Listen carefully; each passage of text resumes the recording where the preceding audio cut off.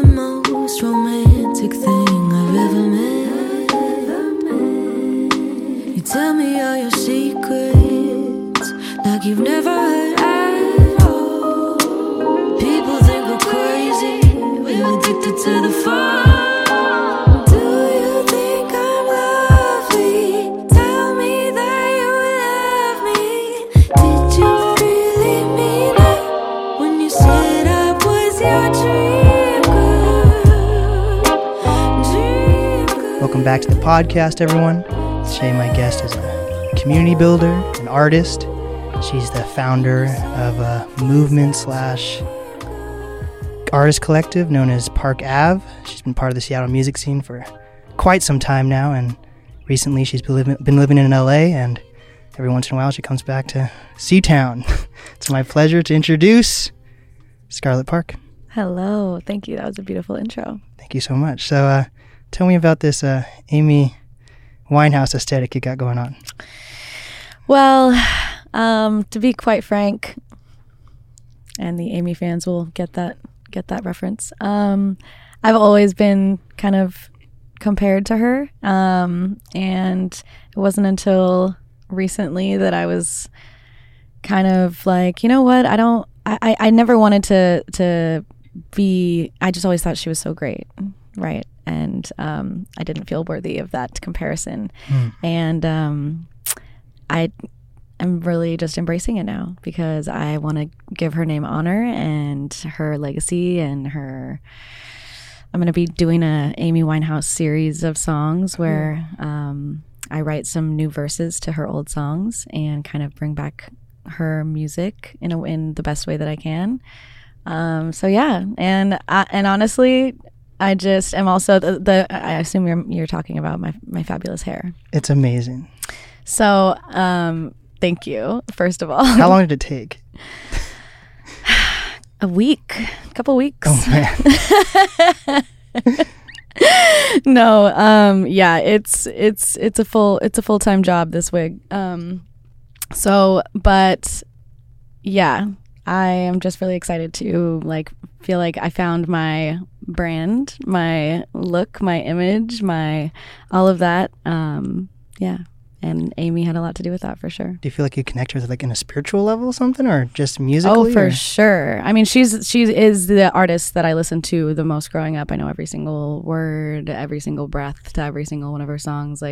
She's one of the most phenomenal singers of all time, I think. Yeah, I've been watching her documentaries, and she had a very tumultuous life.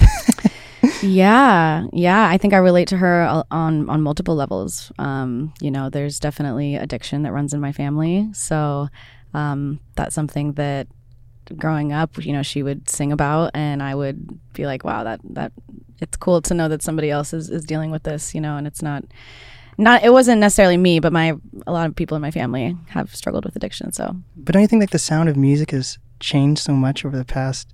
She passed away 2011. Yeah, but has it changed for the better? Definitely not. Okay. Well, it depends on what type of music you're listening to. I just think she's such a classic sound, and even in when she was around, her sound brought back a lot of classic feelings and jazz. I think jazz is forever, right? Jazz is the American classic of music, and I'm going to try to infuse that into modern day music as much as I can. But how do you make sure that you're not just like a lookalike or a sound-alike and you're your own person versus people being like, oh, well, that's like Elvis Presley or Michael Jackson? Yeah, I'm definitely not going for any kind of impersonator vibes. I have a voice that it kind of sounds similar to hers, and I think that's why I strayed away from taking on any resemblance of her for a long time, because I did really want to find myself as an artist. And so I've gone through these cycles, or not cycles, but I've gone through this kind of up and down journey of trying different genres of music. I've done soul, I've done blues, I've done jazz. I recently did pop for a year and a half, worked with some hip hop producers. And my soul is just called to jazz, and how, and in a modern way of how I can bring those elements to today's music, so maybe bringing some jazz elements to some hip hop songs. You know, a little Sade, a little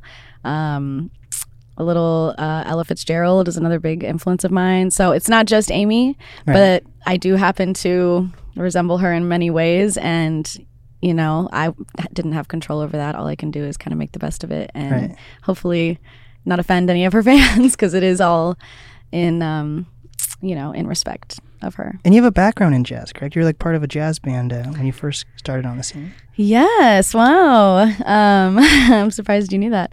Yeah, I sang jazz in high school, and I was in a group called the Highlighters, and there was a vocal jazz group. So we had a, you know, 3-piece band behind us, and then everybody sang. You know, had 16 people had like microphones, and we all 4 sopranos, 4 second sopranos. It's just like crazy harmonies, and you know, you had to be so in tune, and it was a cool experience. And then I did that in college as well with a group called Far West Jazz. What'd you go to college for? I went on a music scholarship. Oh shit! For your voice? Yeah. That's wild. It wasn't a full ride, but it was enough to get me to want to go to college, because I'm definitely not a traditional learner. I do not do well or function well in a traditional classroom. I'm very much, I want to learn on my own time through my own lessons. You know, I'm a Google University through and through. Hell yeah! So, but yeah, it was Pierce College in Tacoma. That's dope. I went to college for literally, like, I counted it. It was like 30 minutes, and I decided no.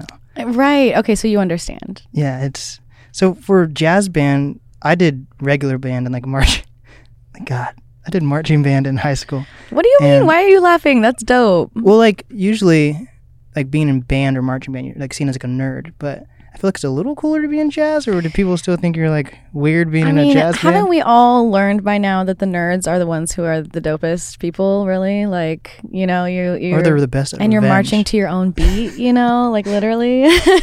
Yeah, I feel like nerds are more calculated. Well, yeah. I mean, nerds just do what they love, and they do what they like, and they don't really care what people think. And like that's the team I want to be on for sure. So you went from going to college and being in jazz, and then you continued that on to being part of like the Seattle music scene. You were still in like jazz I took a bands? break. Actually, I actually quit music for a couple of years after. Did you graduate college? No. So the you'll pick up a recurring theme that there's always like something weird that happens. It's like, why did that happen? And it's just the universe, you know, trying to push me in the direction where I'm to end up in going where I am now. You know, I was. I did not have a great line of sight when I was younger. So, no, I unfortunately didn't finish college because my director got fired for serving alcohol to minors. And so my scholarship got cut. Were you one of those minors? Maybe. I don't remember, honestly. No, no. He had a house party. Oh my God. With all of the, that's wild. With all of, because, you know, I mean, yeah. I don't usually talk about it because I have a lot of respect for him, and it was a singer that got cut from the group just out of spite. See, the fucking nerds, they are calculated with what they're doing. You are right. Yeah, and he, you know, the kid who got cut filed a whole report and actually got the entire music program disbanded. Holy shit. So my scholarship got cut, and I was like, well, I'm not paying to go to classes when music's not there. So yeah. So what were you going to do with that, like going to school for music? Or is that I was just going because it was the only like musical outlet that I had and that I really knew and that I identified with and felt comfortable with. Like, I don't come from a family of, you know, musicians or artists. Like, I didn't have a band, you know, I wasn't playing shows, writing my own, you know, I had written a couple songs, but I knew that I wanted to be a singer, but for some reason I just never performed my own music until after the whole college scandal, we'll call it. Scarlet Park college scandal. Anyways, yeah. No, I get so that. Then I took a couple of years. It was a huge blow. I was like, wow, I thought that, because we were planning to go to Europe, you know, we had all these jazz festivals. It was one of the #1 jazz groups in America. So I was really upset after that, and I was like, I don't really understand what to do. And so I just became a barista and lived in Paulsbo, Washington for like a year and a half with a retired firefighter. Awesome. Rented a room and just kind of like tried to figure my life out, you know? Are you into seafood? No. I went to, fuck. I actually don't really. I lost my respect for you. But I love looking at the ocean, but really anything in it, I'm just not really. The one time I went to Paulsbo, my friend's grandparents are like, I don't even know what it's called when you catch crabs for a living. Are you a crabber? Or I feel like if you add ER at the end, it makes it official. Maybe they're not a crabber, but like whatever. A crabologist? Well, that's like studying crabs. Oh, okay. So they're capturing crabs and eating them and selling them. Crabberman. Okay, yeah. So they were at Crabberman. And so what happened so was he's a crabberman. my friend was like, hey, let's go drive to Paulsbo. And we were like, we're in Redmond. So that's like east of Seattle for people listening who are not from Seattle. So out of nowhere, we were like, okay, let's go to Paulsbo just for a day trip. And he's like, yeah, my grandparents live in Paulsbo, so we can go visit them.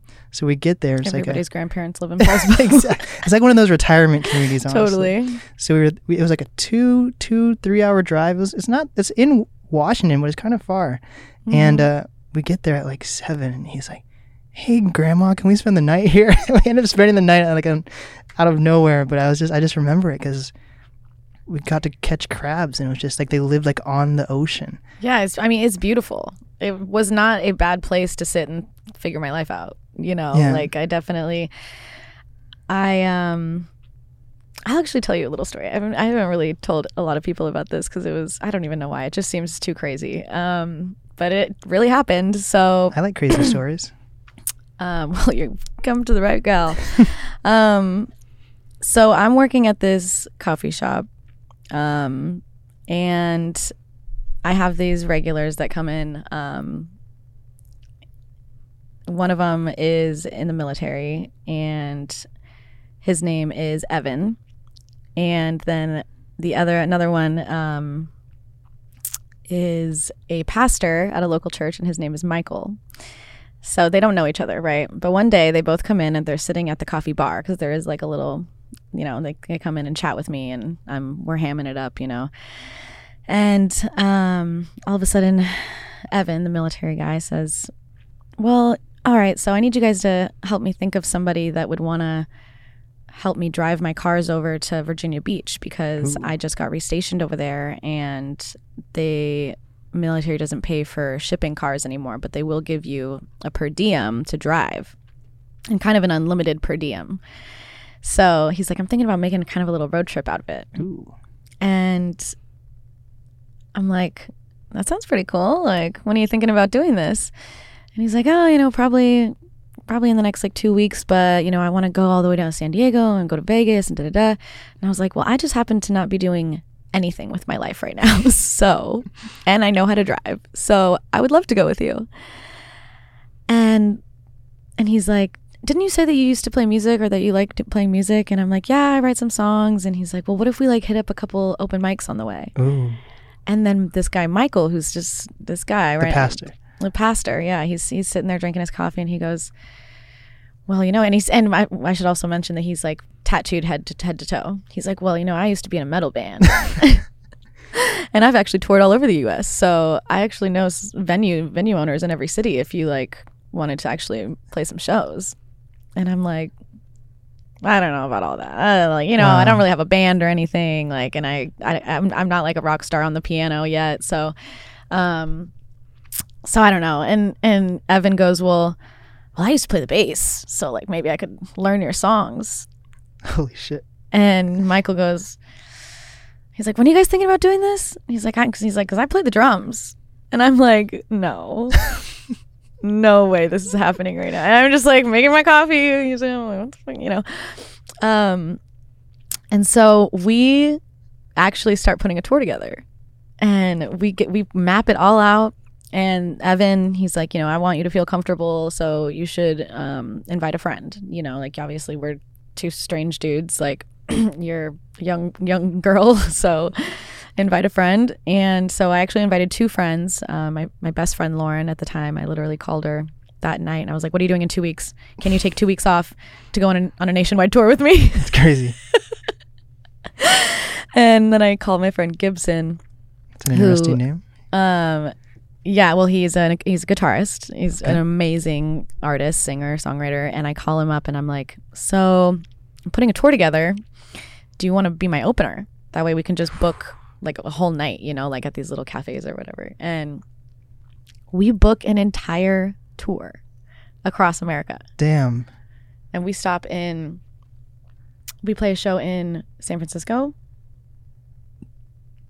LA, San Diego, Austin, Dallas, Nashville, and things kind of got a little rocky after that. So then we just drove straight to Virginia. We were supposed to play in New York, but of course there was some drama.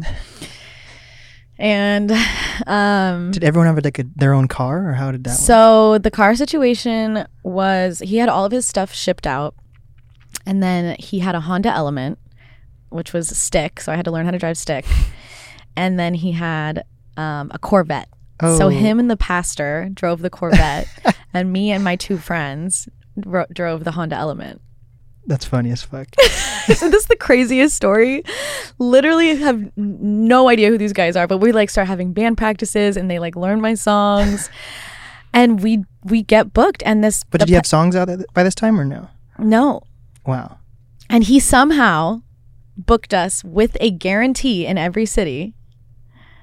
$250 guarantee in every city, which was enough to like feed everybody, and like, you know, because I don't want to put this Evan guy out, and I'm working at a coffee shop, you know, no idea what I'm doing with my life. I have no money at all. I literally told them that too. I was like, hey, I have no money. I can't like, if something happens, I'm so sorry. Like, I am a liability. I have nothing to like. My parents were MIA at the time. Like, I was like, how old were you? 19. And they trusted you with a car across the fucking country.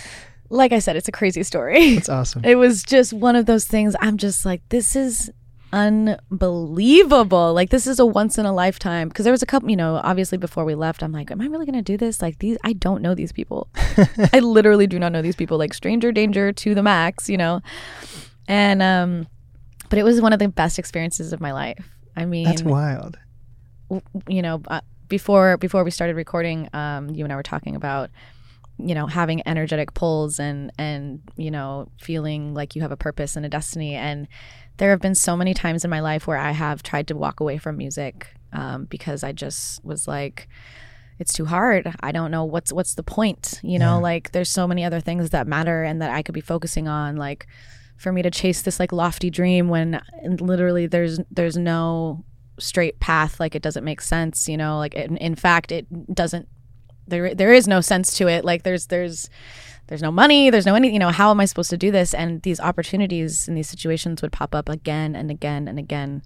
Damn. That would just be like, you need to be doing music. Literally, here's a stranger in a coffee shop offering you a nationwide fully paid road trip. We went to Vegas. He bought us a penthouse in the Mandalay Bay. Shit. He's like, thanks to the military. Obviously we won't be using full names because I don't want to be outing him, but yeah, I just one of the and still to this day, like, you know, him and I will contact. Go to Vegas. well, no, I mean, we'll stay. We've stayed in touch, but he still lives in Virginia Beach, and I have stayed in touch with the pastor as well. Damn. I mean, after a trip like that, you're just kind of bonded forever. That's crazy. I'd love to talk more about where you grew up, because I've been there a few times, and I spent a lot of time on Vashon Island, and like you take, that's the same ferry, like the Fauntleroy ferry terminal. Like, you go from, that's West Seattle. There's if you're not from Seattle, there's in Seattle, there's lots of different islands they can take ferries to. And once you like grow up on island, it's not fun to go on these ferries. It's like, it's a bitch.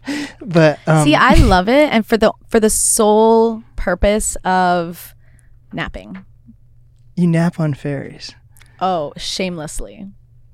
I hate ferries. I've been on them so many times. There's always like the captain being like, we're arriving, or beep, and then there's some sketchy people in the corners where there's like, because some ferries have like little booths where you can't see what they're doing. Oh yeah, I come prepared with like a bag, put my head on the bag, got my sunglasses on, headphones in, fully covered, you know, like I'll bring like a long jacket and just like arms crossed, like, don't mess with me, I'm sleeping. Like, and I've never, fingers crossed. Thanks God, I've never been messed with. That's Seattle's pretty chill though. It's pretty safe. I feel like the ferries are pretty safe normally. Yeah. It's called leaving the island or going off island today. It's usually like a big thing, I feel like. Oh, because you're from Mercer. Yes, but that's the only, I don't know if it's the only island in Washington or the U.S. or wherever that has like a bridge to get to it. But like it used to be, Mercer Island, you used to have to take a ferry to it like in the 80s, I feel like. And then they built what was it? I think it's the Memorial Bridge, the floating bridge. Mm-hmm. And now most people feel like they haven't been to Mercer Island, but you have to drive through it to either get to Bellevue or Seattle. But right. I had friends on Vashon Island, so I used to go to Vashon all the time, and then I have my Seattle skyline tattoo. I even went to Vashon to get that.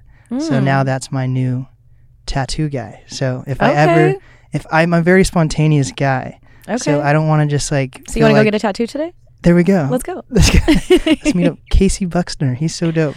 But I feel like the distance between me and Vashon Island, I can really think about if I really want that tattoo or not. Because you have to take a fucking ferry to get there. So you're like, I'm spontaneous, but I give myself a buffer time to really make the decision. That's smart. That's smart. You can't live next door to your tattoo guy. That would be too easy. Yeah. So, but did you like growing up on Port Orchard, right? Port Orchard, yeah. Can you drive there also? Or can you only take it's a ferry? just it's on a peninsula. So it's out by Gig Harbor, the Key Peninsula. It's cool.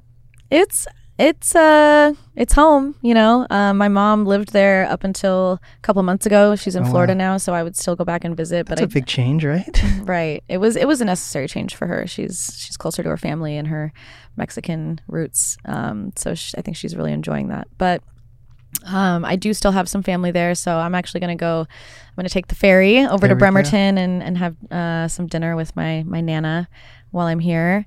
But to be honest, I don't go back for much. You know, I kind of left, and I left a lot of my childhood trauma and baggage and all of that. You know, I was a weird kid. I didn't feel like I fit in. I was definitely very you know, I mean, I was always singing, so everybody knew me as the singing girl, you know. But I didn't relate to a lot of like the small town antics and stuff. So I got to Seattle as soon as I could, and yeah. I feel like there's not a lot of inspiration when you live on an island because it's just a closed space and everyone. Well, it's a peninsula, so it's not an island, right? Yeah, but it's.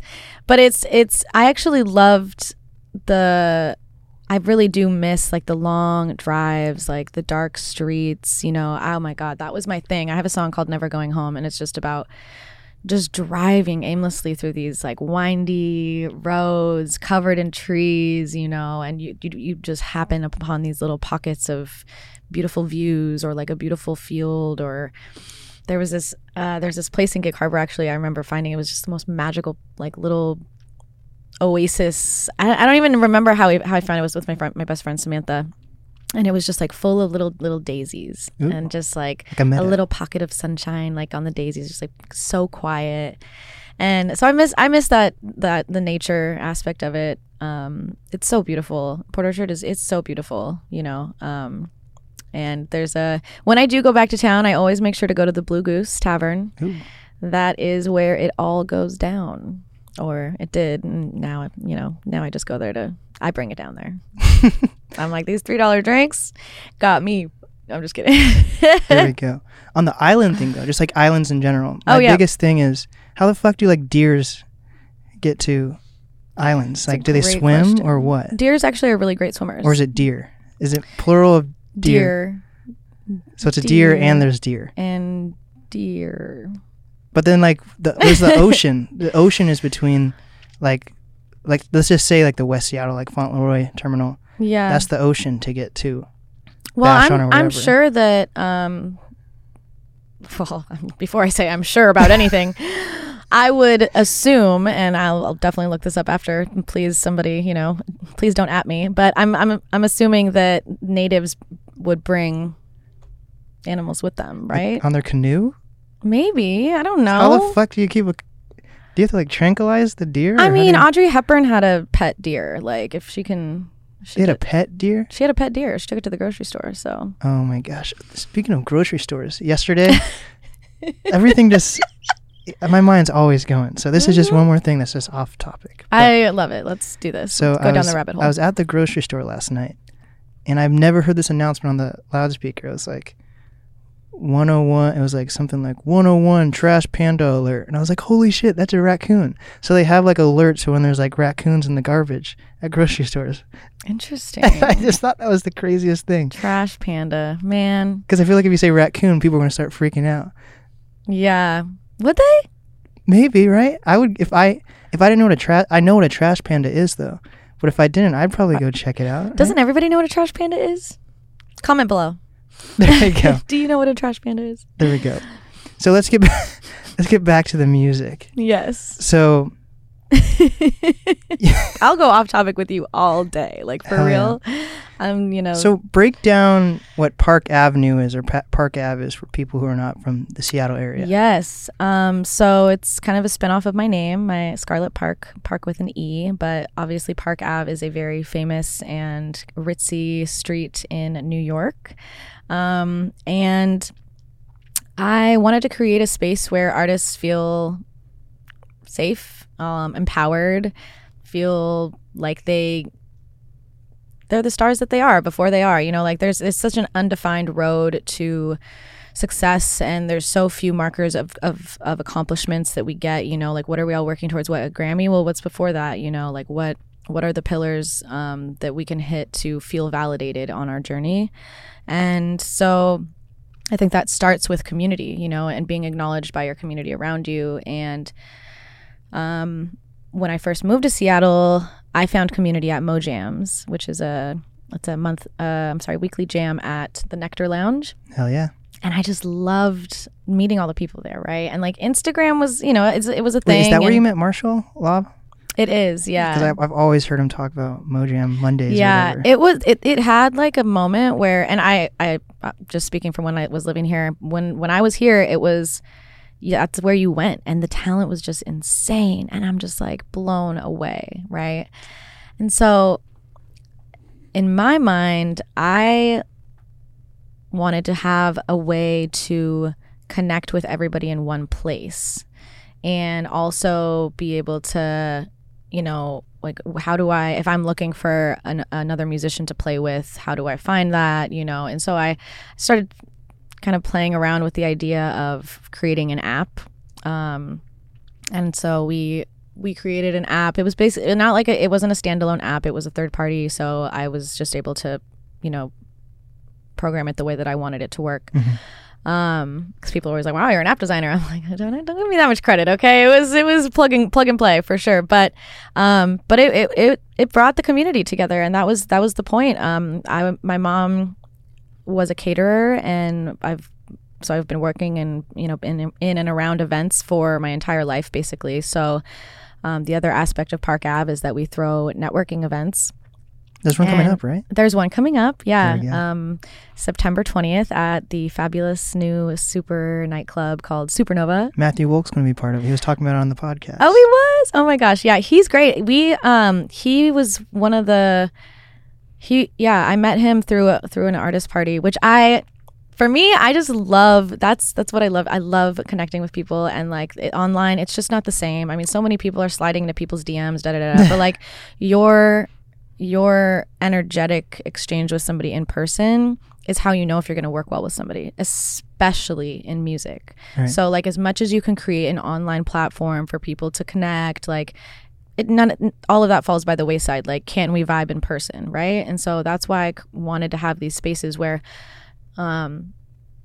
you can just meet people in person and be like, this is what I'm looking for, this is what I do. We play all local artist music during the party. We also have performers, come up and play one song. We partner with local businesses to do giveaways that are applicable and useful for artists. So Matthew Wolk is doing a giveaway of he's actually giving away 5 single masters, individual giveaways. Hell yeah. Which is just, he's so great for that. But like when he first started his business, he came to a Park Ave event, and it's just been great to watch his business grow and be able to say that we had any kind of part in, you know, helping him connect to the community. Because how do you really connect to an artistic community? Especially for him, because he kept saying during the podcast, he was like referring to himself as like a service versus being a human being. Right. He's like, I'm a service who helps. So he's like, half these artists, I've been working with these amazing artists, and half of them have never even met me face to face, but they know I'm their master. So that is so that is I cool am no that that's so funny. I know you said masterer, but yeah. See, that's what I'm saying. You need to add the extra ER, just makes things sound more official. Master. Yes.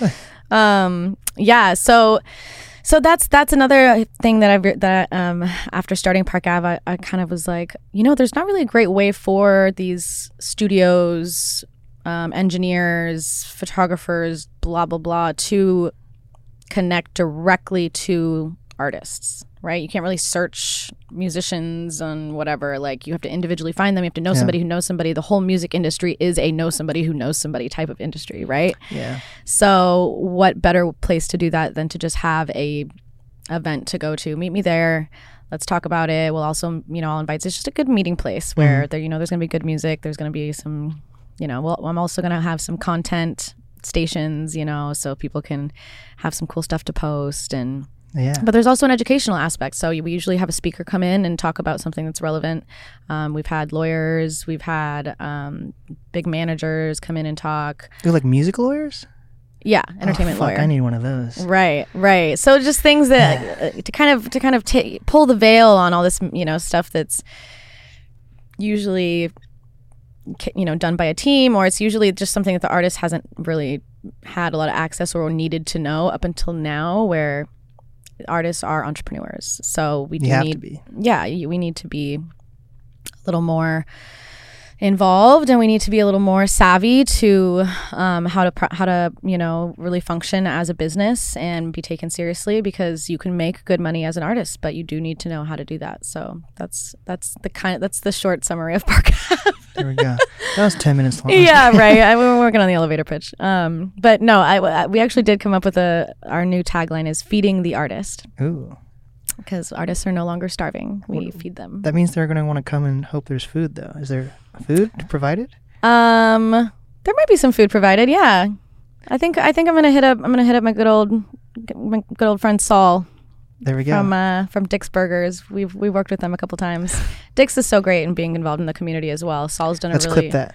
Really great job. Yeah. That's awesome, though. Have you ever been to Leavenworth? Maybe. It's the Germantown in Washington. I think I went there once, passing through with my family on a snow trip, and my mom went into a, I don't know, you pulled up a really deep memory. Hold on. My mom went into she loves hot sauce. She used to make salsa for a living. Like we used to say, like, Lanita's salsa, so good. Oh my God. She went into a shop where it's all hot sauce. Oh, I've been there. Yeah. And she was like, nothing's ever too hot for me. Give me the hot sauce. Put her on hot ones. Yeah, oh my God, that'd be so funny. She tried the hottest hot sauce and like almost just had a panic attack, and it was so funny. Oh. And she was so mad and embarrassed, and I was like, that's what you get. In a funny, nice way, you know, but like because she went in there, she's like, yeah, I'll take, you know, they were like one drop. She's like, just, I'll take it. And don't, you know, does a bunch of drops. It just was like, like dying. So this gets a little deep. Okay. My first experience at Leavenworth, I was planning like a surprise birthday for my friend, and so we were going to Leavenworth, and first of all, I did not know how expensive ziplining is, but ziplining's expensive as fuck, and it's like a 20, depending where you're going, it could be range between like a 20 to an hour long experience, but like it's expensive. So anyways, I decided to drop this, like, I pay for my ticket, their ticket, and then one more ticket. So like that's a couple $100. But little did I know that so when I first got into media, I was working at 92.5, the radio station. And yes, and little did I know, coming back from that station, I was going to be like, coming back from the trip, that was going to be like one of my last days I ended up being at the station. So I dropped this whole bag, and then I'm like, oh, fuck, I'm almost broke. But I know I'm going to get paid because I'm about to be at the radio station. And then I have like, how much do I have? I have like, I spent so much money. So anyways, we go to this restaurant, and I'll never forget this. There was a meal called the Starving Artist, and it was literally like $5, and it was like all this food, and I was like, holy shit. And I'll never forget that. I'll never forget that meal, because when I get back, I was like, I had like my last shift at the station, and I was like, fuck.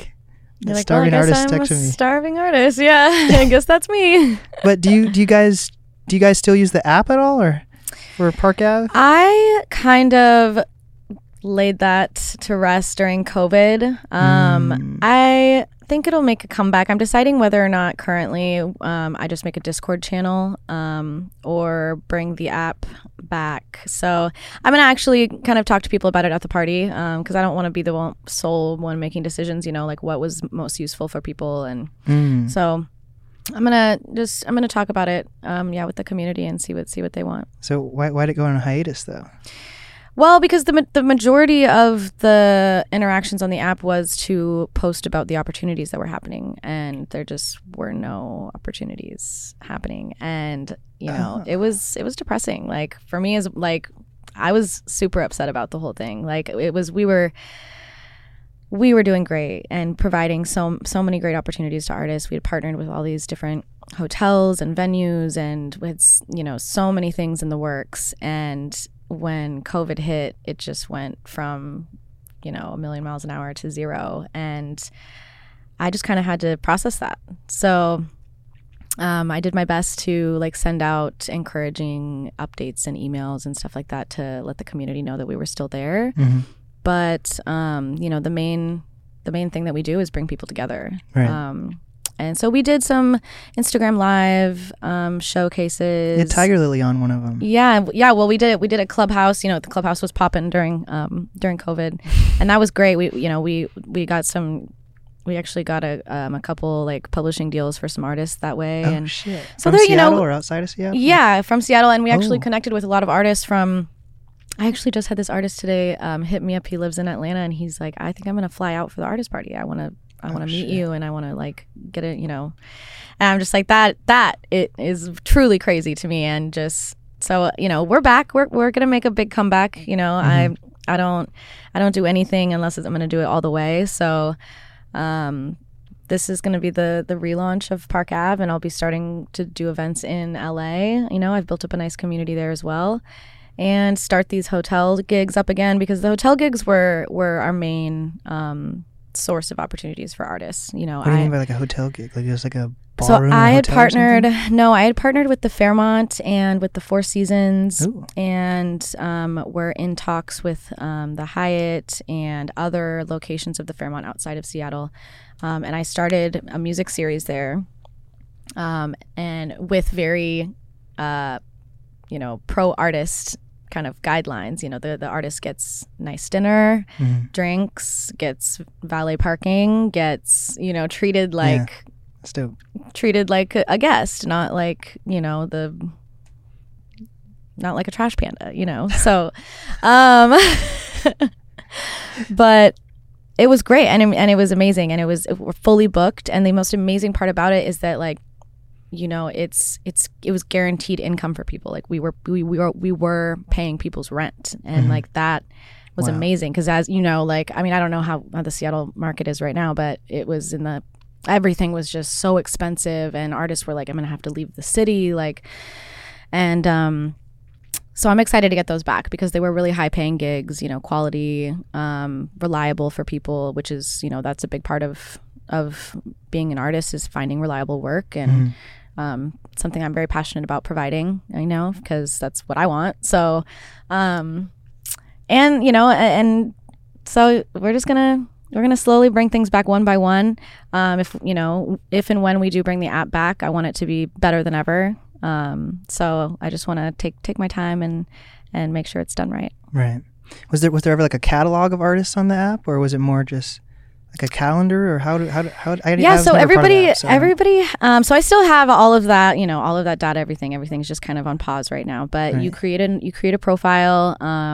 It's kind of a little bit like Reddit, where you can pick Ooh, I the love topics that Reddit. you're interested in and pick the groups that you want to be a part of. So there's like classifieds, there's, you can be in the producer group, you can be in the engineer group, you can, whatever you want to be a part of.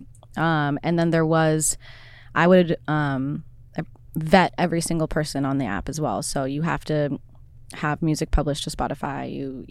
There are some requirements for you to be in there just to. could you be like a 12-year-old rapper? Yeah.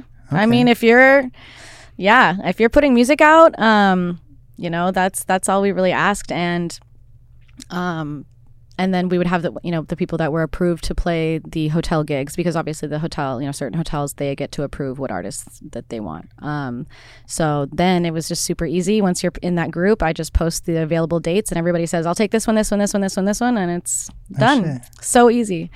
So yeah, there'll definitely be, that'll all be coming back. It's a lot to kind of, it has to be carefully curated, we got to set everything back up with the hotels. Hotels still aren't really, they're not having music right now. So Right. until we have enough opportunities. That's weird. Fucking ferries are not ferries. Like cruises are having music back, but not hotels.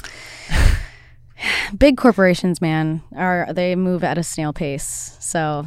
Yeah. Mm-hmm. So tell me how you got these partnership deals, because I feel like a lot of artists or just entrepreneurs or creatives feel like they have to have a huge platform before they can even start looking into like sponsorships or partnerships or whatever. Yeah, I mean, it's really about relationships. It's really about creating trust between you and the company, and letting them know that you understand their company mission and that you will do your best to be a spokesperson for them. It's not just your online following, but it's every time you play a show. We're actually just announced that we want to partner more brands with artists. So we're I had a couple studios reach out, and some clothing companies, and it's especially for hyper local, right? Mm-hmm. So we're all about hyper local. Like when I went to the Fairmont, for instance, my pitch, I guess, to them was, your clients are from all over the world, but they're in Seattle. You want them to know what Seattle is like. You don't want to have some, no offense to this guy, but you don't want to have some 70-year-old piano player in there every day playing the same thing people have been listening to forever. Hey, I love Bob. What are you No, we love Bob too, and we hire Bob, but when Bob is needed. And there's also, I truly believe, and this is what I always say to the brands that I work with, I believe that a city is only as good as its local art scene, because art is what shows you the current state of the city. If your artists are suffering, like, your artists are the ones that provide life and fun and value and entertainment and to the people who live in the city. So if you're not taking care of your artists, you're not taking care of your city. So does that mean Seattle's suffering? Well, not when I'm done with it. No. Yeah, no. I mean, I really want to like pump the money that's in this city into the art scene. And I also, there's a little bit of that kind of like, you got all this money. What are you going to do with it? What are you really spending it on? Is it providing value to anybody, really? Because you could be providing value to people that really, really, really need the support. So having those kind of candid talks. And of course, there are perks for people that want to get involved in funding Park Ave and get involved with funding showcases and things like that. You can become an official sponsor. You can get a plaque, saying that you were a big sponsor to the local art scene, so I understand. It's also that thing of people just aren't really sure how to, again, bringing it back to, how do you contact that group of people? Like, how do you support, how do you know which nonprofit or what thing, is going to a show really, are you really supporting an artist? No, artists aren't getting treated well. Artists aren't getting paid well. They're not like, you go to a show, like, the artist isn't seeing the majority of that. If you're buying their merch, maybe, but a lot of artists, maybe they don't even have merch yet. You know, they need these private gigs. They need these corporate opportunities. You know, so yeah. Are you tapped into like the up and coming scene from Seattle, or are you more know more about like the artists that have been around for like decade plus? I try to stay as current as possible. So we currently I'm gonna be finishing going through all of the submissions, because we put out a flyer saying, you know, please, up and coming artists, any artists in Seattle, send us your music, because we're gonna pick 5 artists to perform at the artist party. And yeah, I mean, it's a maybe 1 or 2 of the artists I knew, so it's all new artists that I've never heard of, which is super exciting. And that's kind of what Park Ave is for. It's for the up and coming artists. It's for you know, it's for everybody. It's not, I don't play the click game. I don't play the favorites game. I don't believe in that. I believe in good music. I believe in people that put themselves out there. Is that because you're from Port Orchard though, and you weren't originally in Seattle? Or what do you mean? Like, I feel like if you're maybe from Seattle and you're already part of like those music cliques, you stay click, like artists from Everett. I've just always been anti-click. That's why I was kind of a weirdo in high school too, because I'm like, I don't subscribe to this mentality. I just really don't. I subscribe to authenticity. You know, people that are in it for the right reasons. And, you know, that's been an interesting road in music, because music is so cliquey. You know, it is. It's just, it's so about power, and I refused to do that. So I don't really care about how many followers you have or any of that. I want you to be a nice person, because mean people trigger me to be mean myself, and I don't want that. I want to do that. So, you know, I want a community of really supportive people that genuinely understand that this is no longer a competition. Like, we all have the same opportunities to put our music out there, and we want to educate people on how to do that and how to find success individually, and not feel, you know, stifled by your peers or judged, you know, or put down by your peers. Like, we're already getting enough criticism online. Like, the last thing we need is the people surrounding us, you know. And that's also, I'm also anti yes men. I'm also very honest with people about their music, right? So you know, criticism with actionable steps to better yourself and be more well versed or whatever, you know. In my opinion, all I can do is offer my opinion and refer them to maybe try talking to Matthew about your mastering. You know, the quality isn't what it could be, or, you know, I'd love to do a singing class with you, because I think that I could really, just a few small tweaks could really take you to the next level. You know, I'm not scared to say that stuff, which I think is important. And we actually, I want to bring this back, because we had an event, a critiqued open mic. Ooh. And it was so good. So basically, like, people go up, because I think it's really important. You need to get honest feedback. Like, how else are you going to grow? And you know, we live in a day now where, like, you know, God forbid you say something that isn't. You're canceled. Yeah, cancel me. That's fine. So we basically like had this bucket, and people would perform, and then people would write down their anonymous feedback, and I would read the feedback to the artist. Oh man, that's awesome.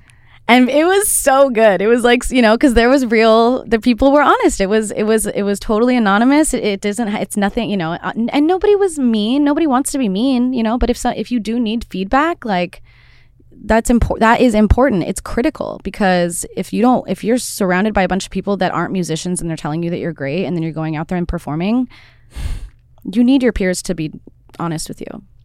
Do you see that in any communities? Like, I don't feel like that's really here in Seattle. Do you see that more in No, that LA? was my you know, mad scientist invention.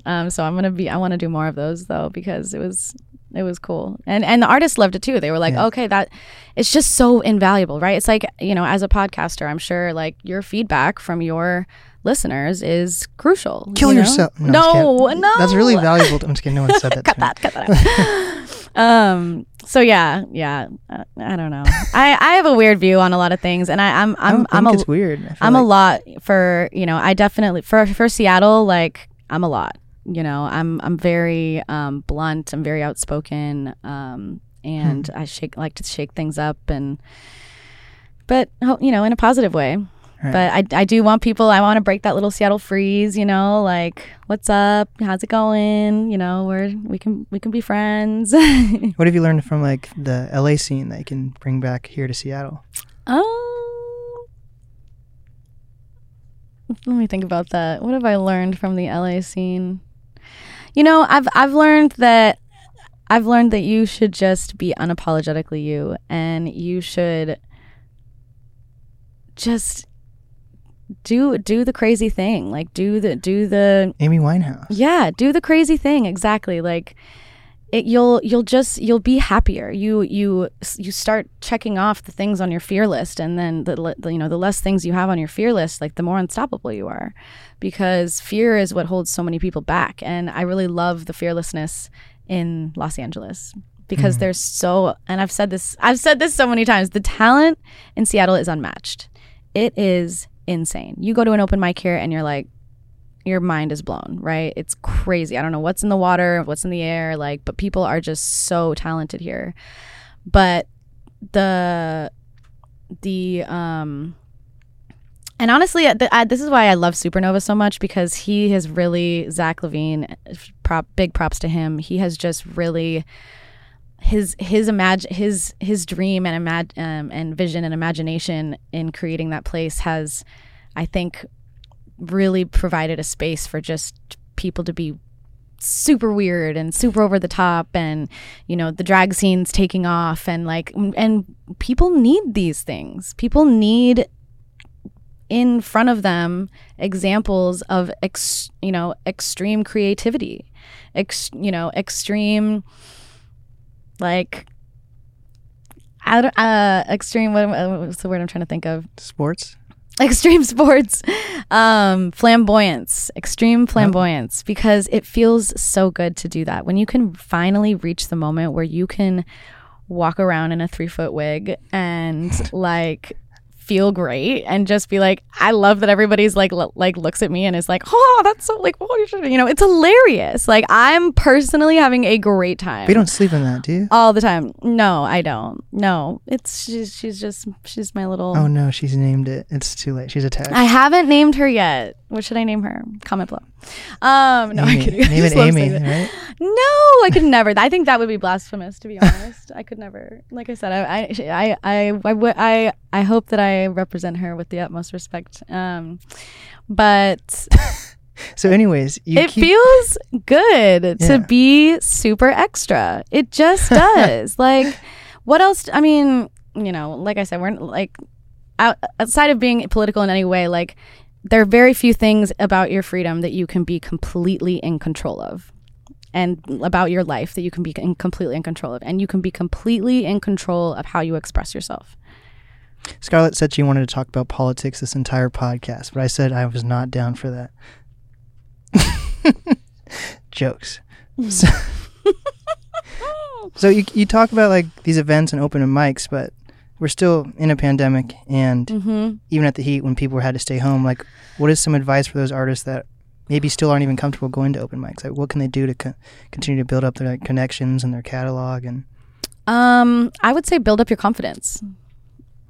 Build up your confidence, build up your image, build up your brand, build up for when, and basically build up your preparedness and energy for the shows that you're going to have, instead of grieving time lost or grieving the lack of opportunities, anything like that. Perform these shows in your living room. Record yourself performing these shows. How do you want to look? Like, do you want to dance? Do you want to move around? Like, really, really put in that time so that when the shows do come back, like, you're a whole new artist. You feel so comfortable with yourself. You've done all the crazy movements. You've been super loud. You've tried on a bunch of different wigs and outfits and hair and figure yourself out. Like, when have we ever had time off where the pressure of like sending booking emails and all that stuff isn't there? I mean, honestly, it's a blessing to have just a little extra time to be like, am I representing myself the way I want to be represented? Right. Or am I so busy trying to be seen before I'm ready that I haven't even figured that out yet? And now I'm floundering in front of people. Like I'm speaking for myself. Like I definitely like, I'm very grateful for the time that I had during COVID to really ask myself what I, you know, who am I? Am I representing myself to the world the way that I want to be seen? Am I being intentional about the things that I'm doing? Am I ready to have, you know, like, am I ready to have all these eyes on me and be like, you know, prepare yourself for that, because when you do prepare yourself for that, the opportunities will find you, because people see that confidence in you and they see that, like, this person is ready to be seen. Like, what does she have? What does she show? You know, I can't tell you how many times I've had people come up to me in LA, of all places, where there's so many people, you know, doing their thing, and people will say, just you know, your energy, I love your energy, I want to work with you. So I would just say, get your energy right. If it's not, if it is, put that energy towards music and just be releasing. You know, TikTok's great. Have you used TikTok? Yep. Oh. Yep. TikTok. I just started using this new one called Bars. Bars. It's kind of just like you go on there and like freestyle over a bunch of beats. Oh, you freestyle? We have a freestyle section on the podcast. Are you about to freestyle? I'll freestyle. Oh shit! I think we have to do that. We're gonna do that after. Okay, let's go. That's I'm awesome. ready. So then, who are you? Like, what have you learned about yourself during this? Thank you for asking. Tumulus. I thought you'd never ask. I've been trying to use this new word. It's not a new word, but is it tumulus? Tumulus. You know, tumulus? like when it's like Tumulus. Yeah, tumulus. This has been a tumulus time period, right? Tumultuous. No, is it? Is it tumultuous? Tumulus is a word. Let me look this up. It's like rocky. It's been like a rocky time. Tumulus. Maybe it's not the right. I've been trying to bring it up every once in a while, and people just. Tumulus. Yeah. Yeah. No. Tumulus is a mound of earth and stone raised over a grave or graves. That's why people are just looking at me. Tumultuous is disorderly commotion or mental or emotional agitation or very loud. So tumulus is a. So that's why people are like, huh. Okay. I'm so sorry, but I won the spelling bee all the way up until. No, I'm just kidding. That's so funny. Well, that's why you gotta test things out. Yeah, you know, you gotta give him a chance. And so tumultuous, yeah, tumultuous. How's your time? Tumultuous, tumultuous, yeah. And that's the NAS pod. Okay. So yeah, how have you? What have you? There we go. Who are you? Well, I am not tumulus at all. I am not a mound of earth over a grave. I'm actually quite alive. I'm dead. Well, how many times have you used that? It's quite have a you few. been using it a lot? Yeah. It's okay. At least it sounds smart. It does. No, I mean, I had to look it up. I was convinced. I was like, wow, am I wrong?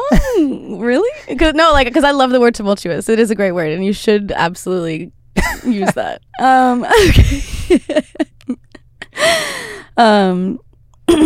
I am Scarlett Park, and no.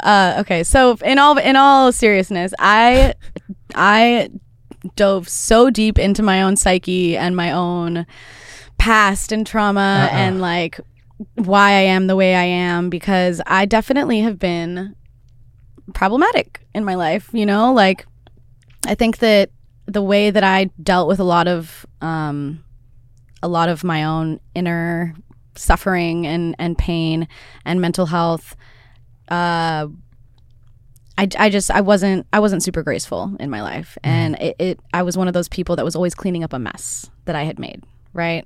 And being very reactionary, not being intentional, not being proactive, because you know, if it, there's a whole thing. My parents split up when I was 16, and it just rocked my world. Like sounds like Amy Winehouse. I basically had, you know, no guidance. I had no like good female mentors that I really looked up to. You know, and I, of course I have, you know, I have other family members and stuff, but a woman that I felt like I could relate to. I didn't have that. And so I just resented the world. I just was like, why do things have to be hard like this? You know, why me kind of thing. And it's not a new story. It's not a new narrative, you know, but I definitely had some hard lessons to learn, and I needed to figure out that healing would come through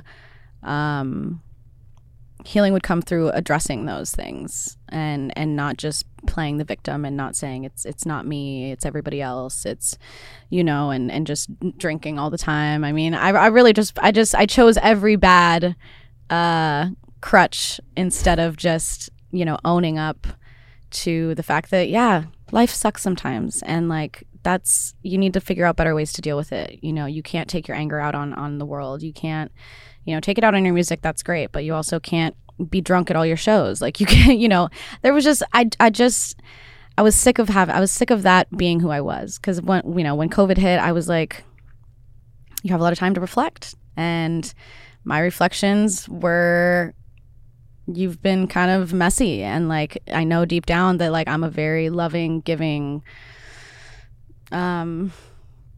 chill. I mean, yeah, I'm a chill person, and I just like I just was so agitated all the time that I just I wasn't acting like myself for a long time, you know. And so I got so much healing, so much rest during COVID, and found peace with a lot of things that I needed to find peace with. I did this like 6-week course on worthiness, manifestation, inner child healing, regression hypnosis, and you did actual like hypnosis? Yeah. Can you explain that real quick? Yeah. So it's part of this course that I did through Manifestation Babe. She's incredible. Look her up. And basically, it's just this hypnosis that takes you back to the very first time you ever felt unwanted, or you ever felt betrayed. Basically, the first time your heart ever got broken, like as a kid. You know, you're like loss of innocence kind of thing. And mine was about how like a lot. Okay, so like the root of a lot of my problems in life is that I never felt like I could trust people. I always felt like people were going to fuck me over, so I would fuck them over first, and specifically women. Don't like women, love women now, but my whole life I'm like, I don't trust you. I do not trust you. Like in my core, I do not trust you.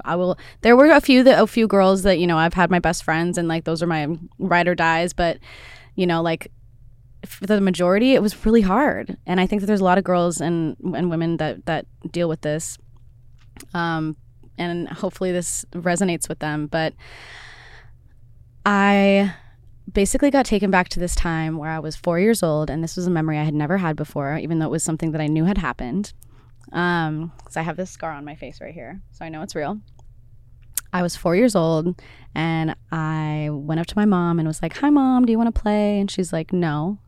And so I'm like, "Okay, whatever." And she's like, "Go play with the girls across the street." Those were the only neighbors we had. We lived in Nevada. It was like nothing. And so I go across the street, and there's these 3 sisters that live there. They're a little bit older than me. And I'm like, "Hi, guys. Do you want to play with me?" And they're like, "No, but you can go play with our dog." Oh, fuck. And I'm like, "Okay." And I go over to play with the dog, and the dog bites me in the face.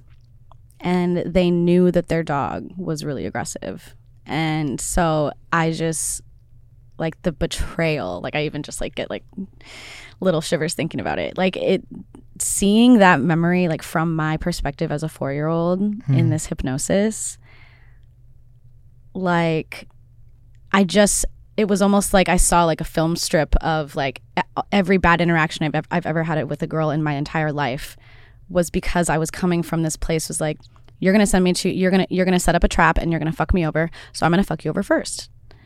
And that was how I lived my life, because I was so traumatized by that experience. I mean, it was traumatizing. Like literally half my cheek was hanging off. Like this dog bit me, and then they had to put the dog down, and then those girls hated me even more. And so I just I was surrounded by all this toxic, and so that changed my life. Like Damn. realizing that I was bringing off top this energy and this expectation, and knowing that the things that you manifest your life, right? That it is 100% true. 1,000% true. I've actually met the most amazing women and have like such an incredible group of women friends now in California.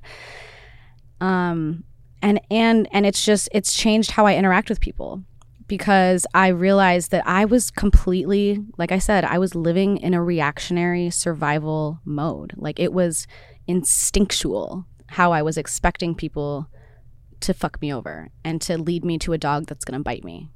Damn. Right? Isn't that crazy? So what do? You just accept that and then move on, or like? No, I just know. I just know that's not how people are. These girls, they were children, right? I mean, for whatever reason they did it. They, maybe, who knows? It wasn't my fault. It wasn't because of me. It wasn't, it probably wasn't intentional. I don't know. I made total peace with it.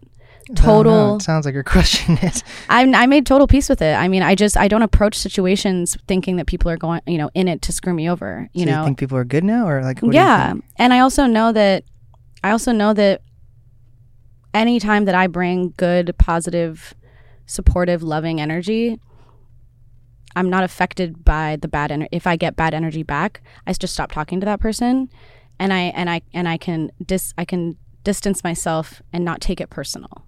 I used to take everything very personal. If you treated me any type of way, like I would stew on it, right? And it would really get me. Damn. I don't take it personal anymore, because I know that all you have control over is what you put into something. It's all like energetically, right? So if I give somebody good energy and I know 100% like I care for this person, I want, I'm going to give them good vibes, and if they can't, if they're in a place like I was, because there were people that would give me loving good energy, and I would still push them away, and those people would never stay in my life, because they saw that I was in a place that I couldn't receive love. I couldn't receive genuine love, because I always thought there was a trick. There always thought there was something behind it, right? So now you think more about other people's feelings, or like, what do you do Yeah. now? Okay, so you're more. I'm just more empathetic. I'm not so like living in survival mode, like living in this constant fear. I don't live in fear anymore at all. So did you just talk to people? You just talk things through with people, or like? No, I talk things through with myself. Oh, so you didn't even need. I didn't need to talk to anybody. It was literally during that hypnosis. It was like, okay, now come back to this time where you're an adult and like look at yourself. I mean, you really like it's old you versus young you, and just let young you know that not everybody is like that. That was a one-time thing that happened to you, and it is sad and it is bad, but that's not what everybody's intention is. That's not what you don't need to move through your life thinking that a dog is going to bite you every time that somebody's, every time that you meet somebody new. And so it's been a slow heal. I mean, obviously it's not just like gone forever, but like once you're aware of something like that, you're able to like, as soon as I get that feeling where I start to get anxious and be like, I don't know if I trust this person, maybe and instead of taking it all the way to the point of me being like, well, how can I sabotage this then? I just stop it right there. And I say, you have no reason to think that. You talk yourself down. You talk your inner child down. It's okay. I'm an adult. I understand how, like, what are the facts here? Do you actually have a reason not to trust this person? Have they done anything to you to make you feel that way, believe that? And most of the time the answer is no.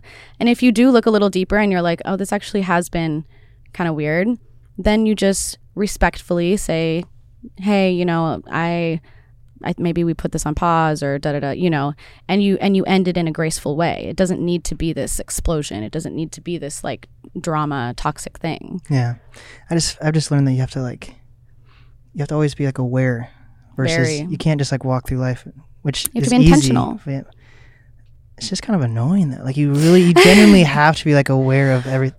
Mm-hmm. It kind of can be like tiring. It's made me more of an introvert for sure. Yeah. Because I there are very few people that, because there are times, right, when you don't want to just always be super intentional. Like Mira, I can just be my total self with. Like, I don't have to sit and calculate everything I'm going to say. Because, and Mira's her manager. Shout out Mira.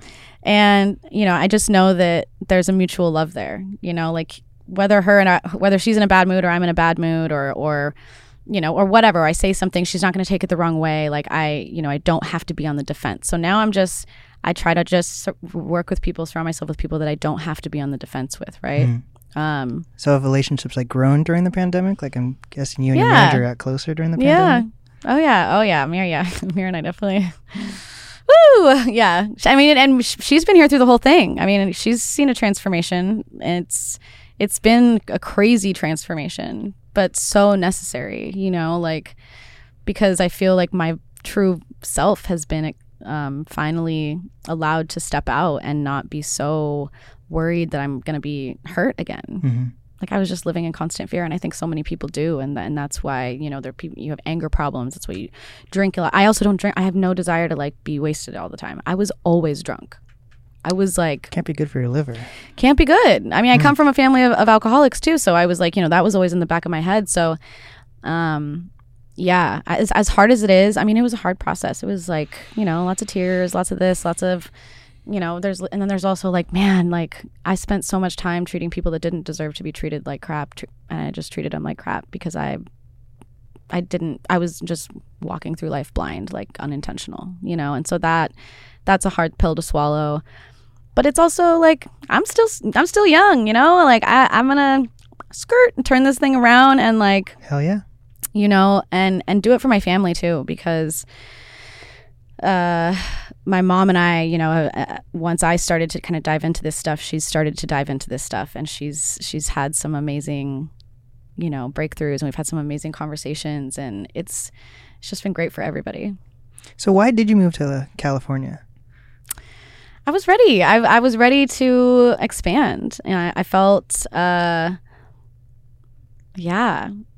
was just ready. I've always wanted to live in LA. It's always been a dream of mine to live in Hollywood specifically. So now I live in Hollywood, and I absolutely love it. It's one of those things where I feel like the world almost talked me out of it. Like, oh, you're gonna go move to Hollywood in LA? Like that's so overdone or whatever. It's so cliche. And I was like, you know what? Fuck that. I want to do it. I've always wanted to do it, and maybe it does suck, and that's for me to find out. Does it suck? No, I love it. I absolutely love it. So, so I went through this whole thing. I started this brand Dream Girl because I was like, holy crap. I have almost quit music so many times because I almost let myself talk myself out of it. I let other people talk me out of it. Why are you going to move to LA? It's so da da da da da. And everybody has something to say about what you do with your life, right? Mm-hmm. Everybody has something to say. And so many people just choose to appease the people around them. And all right, well, so and so done, so and so this, and my aunt's cousin just had a baby, so maybe I need to stay here. And it's like, no, you know what? You are the most helpful. You are the most wanted, and you're able to provide such a better experience for the people around you when you are doing something that feeds you, something that you want to be doing. Like if you're waking up every day and you're just like pissed, people wake up pissed. and they don't have to. And I understand there are complicated situations. I know I come from a complicated family, but you will always be rewarded for following what your heart wants you to do, where you're drawn to for whatever reason. You don't ever want something for no reason. You're never repelled from something for no reason. Like these things are real. Energy is real. Intuition is real. And we're falling farther and farther and farther away from that. People are just, dying, looking at their phones every day and completely unaware of what they're actually feeling, wanting, needing, craving. And so I really hope that people can take some time to ask themselves what they really want and start small. Like, what's your favorite brand of toothpaste? What's your favorite, why is it your favorite brand of toothpaste? What's your favorite brand of toilet paper? Do you know? Like, how well do you know yourself? Right. or how autonomous are you being? You know, are Yeah. you just being a blind consumer? But you still come back to Seattle. Why is that? It's for work, but it's also for growth, for healing. I mean, this is my home, you know. I always get a little anxiety coming back because, like I said, you know, I wasn't an angel when I lived here. I was struggling in a lot of ways, and so now that I'm at a place where I can just be super honest with that, that's a hard thing to be honest about. Like, hey, sorry, I was kind of a dick. But like, I think it's so important to be honest about that, because how can you grow out of being a dick if you can't, you know what I mean? Like if somebody isn't being, you know, showcasing just humility, you know, shame and humility, it is a good thing in this life. And so that's why I'm back. I'm back to Be on the NAS podcast. be on the NAS podcast, spill my heart out as I do, you know, no secrets. So do you do music full time, or like do you do other full jobs? time? Wow. Yeah, so I'm a full time songwriter, singer, vocal coach, producer. Oh. So I have been working with some record labels down there. I've had 2 songs picked up for other artists. Oh shit. By like a major record label. So things are happening. And you know what? It all fell together when I finally was like, I am going to chase the crazy thing that I've always wanted to chase, and I'm going to fully not shamelessly, but like I'm going to just give that up. I'm going to prepare myself for it, prepare myself for success. I'm going to learn what, you know, like what I want my sound to be like, what I want to look like, And I mean, things will start to happen when you do that, when you can identify what it is that you want down to a T, down to what you want to look like, sound like, you know, what do you stand for, you know? And so I've been very blessed. Hell yeah. Wait, so when did you start being able to do like music stuff full time? I've been doing music full time since 2017. And what was the change? Like, how did you know that you're starting to do it full time? Was it? Well, yeah, I mean, I just was getting booked, you know, I was with Park Ave, you know, so I would book myself at hotels as well. So I was kind of, you know, just doing the thing. I just created the opportunities. Yeah, I just made it happen. I was, you know, like it's, you know, of course I do side jobs. Like I was a bartender for a while. So if I ever like I'm in desperate need of money, I can always go pick up a bartending shift. And there's always going to be that option, which is good. You know, have a backup plan. Definitely. I think that's why so many artists are bartenders. It's great, quick, easy money. It's also, you're still networking at the same time. But yeah, now I'm pretty much just living solely off of vocals, music, all of that stuff. Damn. That's super exciting then. Thank you. Is it important to be like a model figure in Seattle, or like do you have bigger dreams? And I don't know if it's like bigger dreams, but like is it important for people to know who you are in Seattle? I think that it's important for people to know I'm from Seattle. You know, I can't dictate whether, well, I do hope that people can see me as a great thing that came out of Seattle for sure. And I would love to continue being seen as a community leader, community builder. Yeah. But do you think artists can make it in Seattle? Because Yeah. that's like a huge like debate. Yeah, I think it's 100%. I think that people can, you know, Travis Thompson is doing great things. Sam Lachow's done great things. I think that with any business, you at some point you do have to expand to new markets. But I don't think that it's impossible to be a thriving artist in Seattle and from Seattle. And I was just talking to Marshall about this actually. I'm like, and it also is up to us to lead that charge in making people care about, you know, and throwing events that are worthy of talking about, you know. Yeah. I mean, why is LA so popular? Because people are consistently throwing these insane radical events that are like, oh my God, did you see that? Like, give them something to talk about for sure, you know. And Marshall did that with the Fremont Fridays. Those were badass. And now everybody's like, what's the next thing, you know? And Zach's doing it with Supernova. Like, build it and they will come kind of mentality, you know, but don't sit and wait for the opportunity to come to you. Don't sit and wait for somebody to be like, all right, we're going to put Seattle on the map. No, go do it. Go rent a red carpet, throw a badass event, and let people know who the fuck you are. Yeah.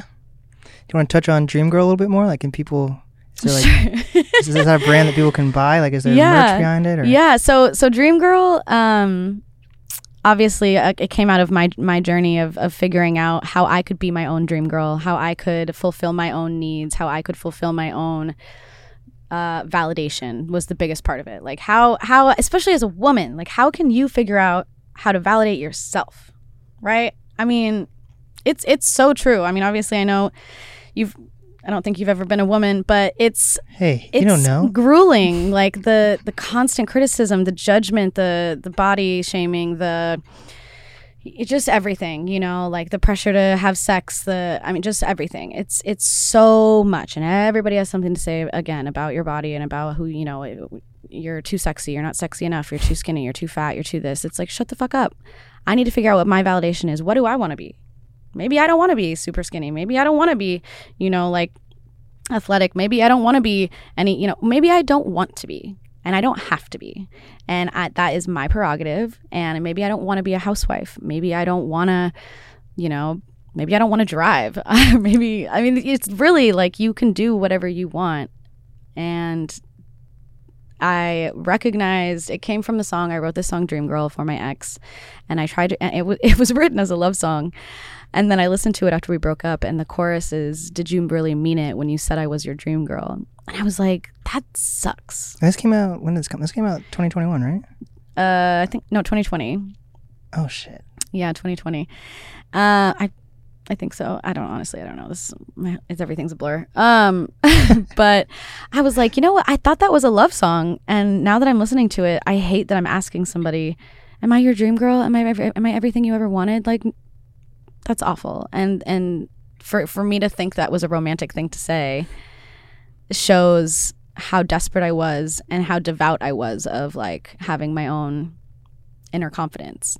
You know, like, I'll be whatever you want, just love me. I'll be whatever you want, just love me. And I think so many women are trained to think like that. Like, just if you do this, a man will come and sweep you off your feet and take you away and love you forever, and you'll never, you never have to worry about anything, and you'll be his little princess. It's like, that doesn't happen. One, the men in our society are not raised to be like that, so we're waiting for nothing. Okay, we're waiting for a horse that's never going to come.